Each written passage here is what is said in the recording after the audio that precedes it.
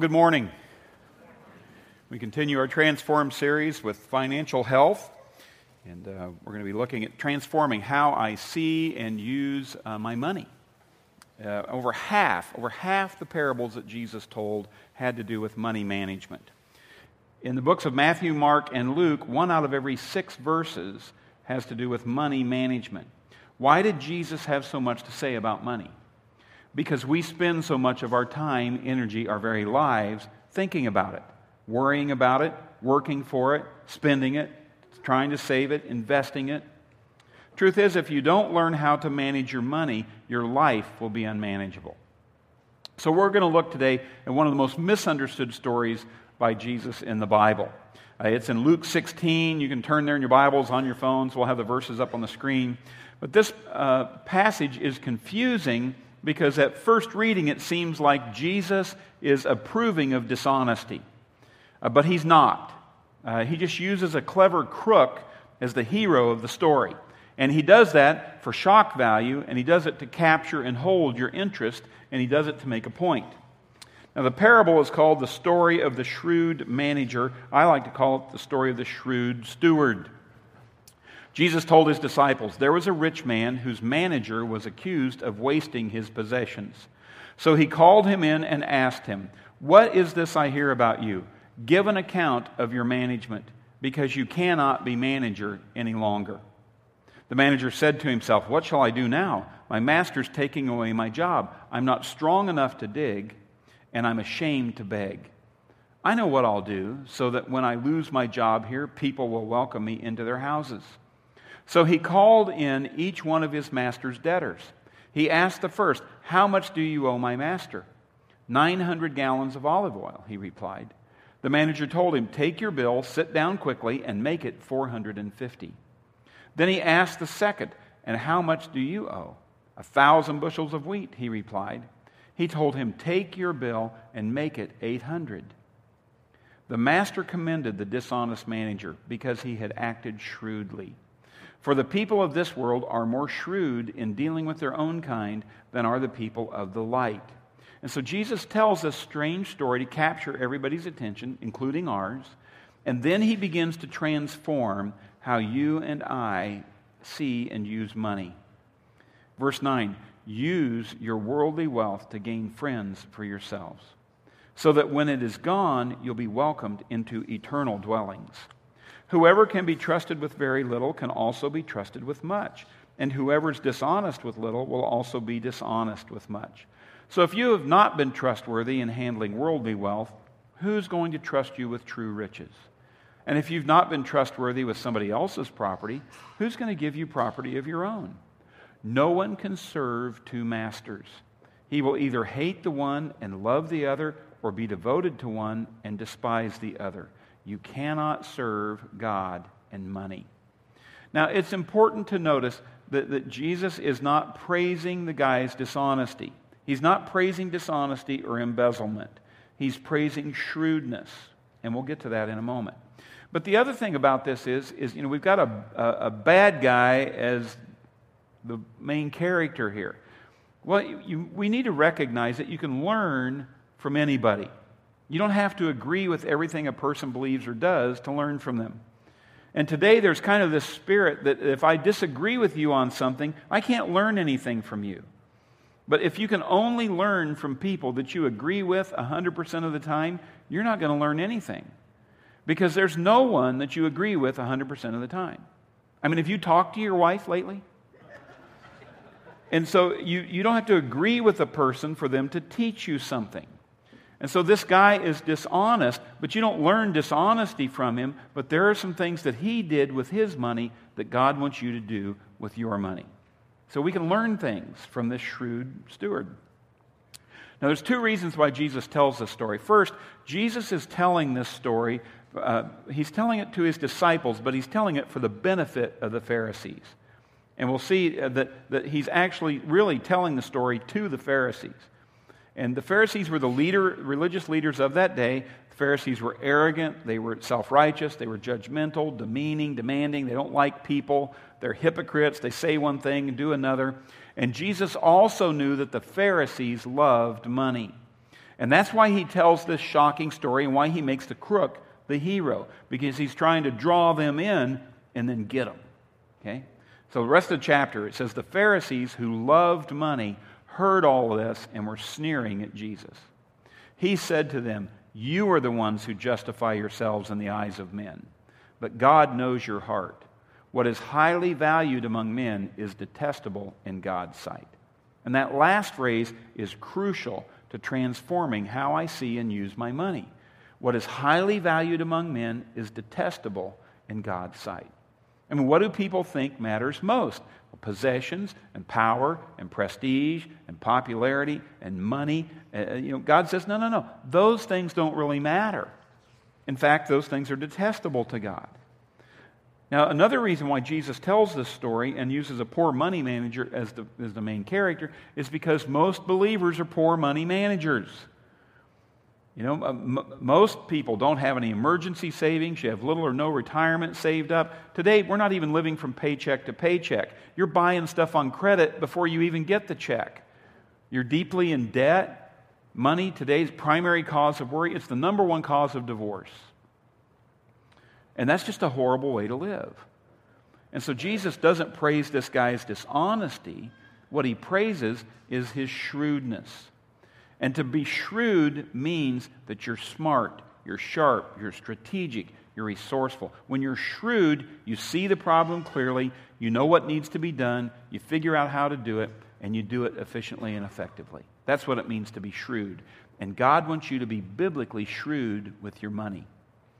Now, we learn 4 things what not to do with your money here. First, in Luke 16:2, Jesus says, don't waste it. The manager was accused of wasting his master's possessions. Now, if I waste my money, okay, that's one thing. But if I'm a believer in Jesus Christ, I need to recognize that all my money is God's money. Okay, isn't that cute? I got 5 grandkids, I get it. So as a believer, I have to recognize that it's not my money. It all belongs to God. So I don't want to waste God's money. So we need to understand that. You don't waste it. And it may have been a surprise to this steward that he was wasting God's money. But, the owner comes in or brings him up short, says, hey, you're wasting the money. Next, the Bible says, don't love it. Don't love money, don't live for money. Verse 13, no servant can serve 2 masters. He'll either hate one and love the other, be devoted to one, despise the other. You cannot serve both God and money. It's impossible to live with divided allegiance. You can't do it. You can't chase 2 rabbits at the same time. You can't work for 2 bosses. I mean, you've got to choose what you're going to work for in life. And Jesus says the number one love in your life must be God, not money. So you don't love it. Third thing, don't trust it. I don't care how much money you've got, you can lose it. You can lose it all. And the manager learned this quickly. Verse 3, he says, what am I going to do? I'm losing my job. And many of you know what it feels like to lose your job, to be out of work. And all of a sudden, you've got no source of income, you've got no source of security if you've been trusting in your money. If you want to really be secure in life, your life has to be built on something that can never be taken from you. And the only thing that can never be taken from you is God's love for you. Only thing. Because God's love is unconditional. So don't waste it, don't love it, don't trust in it, because you can lose it. Proverbs 23:5. Your money can be gone in a flash, as if it had grown wings and flown away like an eagle. People say money talks. Money doesn't talk, it just flies away without a word. That's why they put eagles on all our money. Because it just flies away. It's gone in a flash. So you can't trust it. Fourth thing God says is don't expect it to satisfy.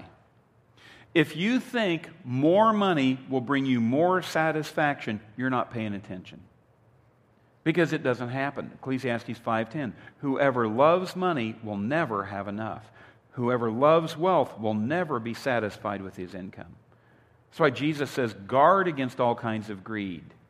Because your life is not measured by how much you own. So that's what not to do. Now we're going to look at 5 things that you need to do. 5 things you need to remember every day. And you need to remember these every day because money is so daily. And it is so easy for us to slide right back into the old habits, the old way of thinking about how I see and use money. So, number 1, every day I need to remember it all belongs to God. Say that with me. It all belongs to God. The sun, the moon, the stars, the rocks, the plants, the trees, the penny in your pocket. It all belongs to God. You don't own anything. You don't own anything. You didn't own it before you got here. You won't own it when you leave. You may think you own it, but it's just on loan. God loans it to you for the 80 or so years that you're here. And that's why in this story, the owner, that's God, enlisted a manager, that's you, to take care of his property. And so the question is, this is a great life question, how well are you taking care of God's property? Because anytime I'm wasting money, I'm wasting God's money. And that ought to change the way that you transform the way you see and use your money. Because it all belongs to God. Number 2, every day I've got to remember that God is using money to test me. Money is a test. God doesn't automatically give His blessings to anybody. He tests you first to see if you can handle it. God doesn't give His spiritual power to just anybody. Before He gives you spiritual power, God tests you with material possessions to see how you'll do. If God can trust you with material possessions, then God will entrust you with spiritual power. Jesus says, if you're faithful in little things, then you'll be faithful in much in heaven. But if you're not managing your money well, why would God give you the stuff that really matters? So God is using money to test me. Test me in regards to 3 things. First, money shows what I love most. How I spend my money reveals to God, reveals to other people, reveals to me what I love most. It doesn't matter what I say I love most. I can say one thing and do another. What matters is, because what you love the most, that's where your time and your money go. If you want to know what you really love most, look at your calendar and look at your checkbook. Because the way you spend your time and your money reveals what you love the most. You know, who gets the first 10%? It's the love of your life. That's who gets it. Matthew 6, Jesus says, don't store up treasure here on earth. Instead, store your treasures in heaven. For wherever your treasure is, that's where your heart will be. So God is using money to test what I love the most. And we need to ask ourselves, am I passing the test? Next, money shows what I really trust the most. Am I trusting in money for my security or am I trusting in God? Am I trusting in money for my happiness or am I trusting in God? You know, money is the acid test of faith. All through Scripture, money is the acid test of faith. Proverbs 11:28, if you trust in your money, you will fall. But if you trust in God, you will flourish like a green tree. So you might say, you know, I just don't feel close to God right now. I feel like God is distant. My spiritual life is stuck. I'm not growing spiritually. There's no spiritual power in my life. There's a spiritual dryness in my life. If that's you, I would encourage you, check your checkbook. Check your checkbook. You know, are you investing your money in the things that God cares about? Are you asking God to use your giving to do great and mighty things for God? Or are you just nickel and diming God with your giving? I mean, nickel and dime giving will grow a nickel and dime faith. Because God is asking you, what do you trust in the most? And you demonstrate that with your faith and how you use your money. Now, third one, money shows if God can trust me. Doesn't just show if I trust God, it shows if God can trust me. Because God is looking to see how well you manage material things before He gives you spiritual blessing. Can He trust you with more? Or are you wasting what He's given you now? Verse 11 and 12, whoever can be trusted with very little can be trusted with much. Whoever is dishonest with very little will also be dishonest with much. If you have not been trustworthy in handling worldly wealth, what does that mean? Not been trustworthy in handling worldly wealth. It means you're spending more than you make. You're not saving for the future. You're not investing. You're not tithing. You're loving money more than you love God. If you've not been trustworthy in handling worldly wealth, who will trust you with true riches? And if you've not been trustworthy with someone else's property, who will give you property of your own? God wants to bless you for eternity. He wants to bless you. But God says, if I can't trust you with what I've given you here, how can I trust you with the real stuff? Jesus says there is a direct connection between spiritual maturity and how you handle your money. There is a direct connection between spiritual power and how you handle your possessions. There's a direct connection between God's blessings and my bucks. And I got to understand that connection. And when I do, it'll transform how I see and use money. Number 3, money is not only a test, money is a tool to be used for God's purposes. Money by itself is neither good nor bad, right nor wrong. Money is just a tool. It's a means to an end. Money can be used to build a great church. Money can be used to buy dope. It's just money. And so in Luke 16:9, Jesus says, I tell you, use your worldly wealth. Circle the word use. We're not to love money, we are to use money. Jesus says that we are to love people and use money. We're to love God and use money. Now the problem is we get that turned around. We love money and we use people to get more money. We love money and we try to use God to get more money. No. Money is a tool that is to be used for God's purposes. Jesus says use temporary resources for eternal gain. So how do I do that? How? Well, this shrewd steward is going to show us. That's why Jesus made him the hero of the story. Now, we know that the guy is about to get fired, and it's because he'd been wasteful, and so he calls in the people who owe his master money, and he works out a scheme to reduce their debt. And he did that for a reason that we're going to see here in a minute that is crucial to understanding this parable. Because the guy's obviously dishonest. So why does Jesus hold him up as an example? What did he do that was right? What can we learn from him? 3 things. First, he looked ahead. In verse 3, he says, what am I going to do now? He's thinking about the future. You know, most people never look ahead when it comes to their finances. They're just living day to day. Our culture creates the atmosphere. Advertising teaches you to live for now, spend it now. It's my money, I want it now. You know, I'm going to get it now and spend it now. That's why very few people have any savings. The average annual savings per person in Europe is 12%. The average annual savings in Japan per person is 25%. The average annual savings in America per person is a negative 1%. We're not saving anything. We're going into debt. That is not smart. That is not looking ahead to the future. Steward says, what am I going to do now? Proverbs 14:8, the wise man looks ahead. The fool attempts to fool himself and won't face the facts. That's the problem in our culture today. We are trying to fool ourselves about our finances in the future, and we won't face the facts. And folks, it starts at the top, and it works its way all the way down to the average citizen. We are fooling ourselves about our debt and our financial future, and it's going to burn us. It's going to collapse. The wise man looks ahead. And so you need to ask yourself, what facts am I unwilling to face about my financial future? And the truth is, many of us are living in houses that we cannot afford. And many of us are driving cars that we cannot afford. And we need to face the fact, and we need to get out of those. And we need to get into something that we can manage. Get into something where we can tithe and save and invest and live within our means and have the secure future that God wants us to have. You know, you got to downsize and live within your means. That's the point the shrewd steward is looking ahead. He recognized the reality of a bad situation. You know, he faced up to the facts. What facts do you need to face up to about your finances? And then in the next verse it says he made a plan. He said, I know what I will do. Do you know what you will do? Do you have a financial plan? The easy way to answer that question is do you have a budget? Because a budget is simply planned spending. A budget is telling your money where it should go rather than wondering where it went.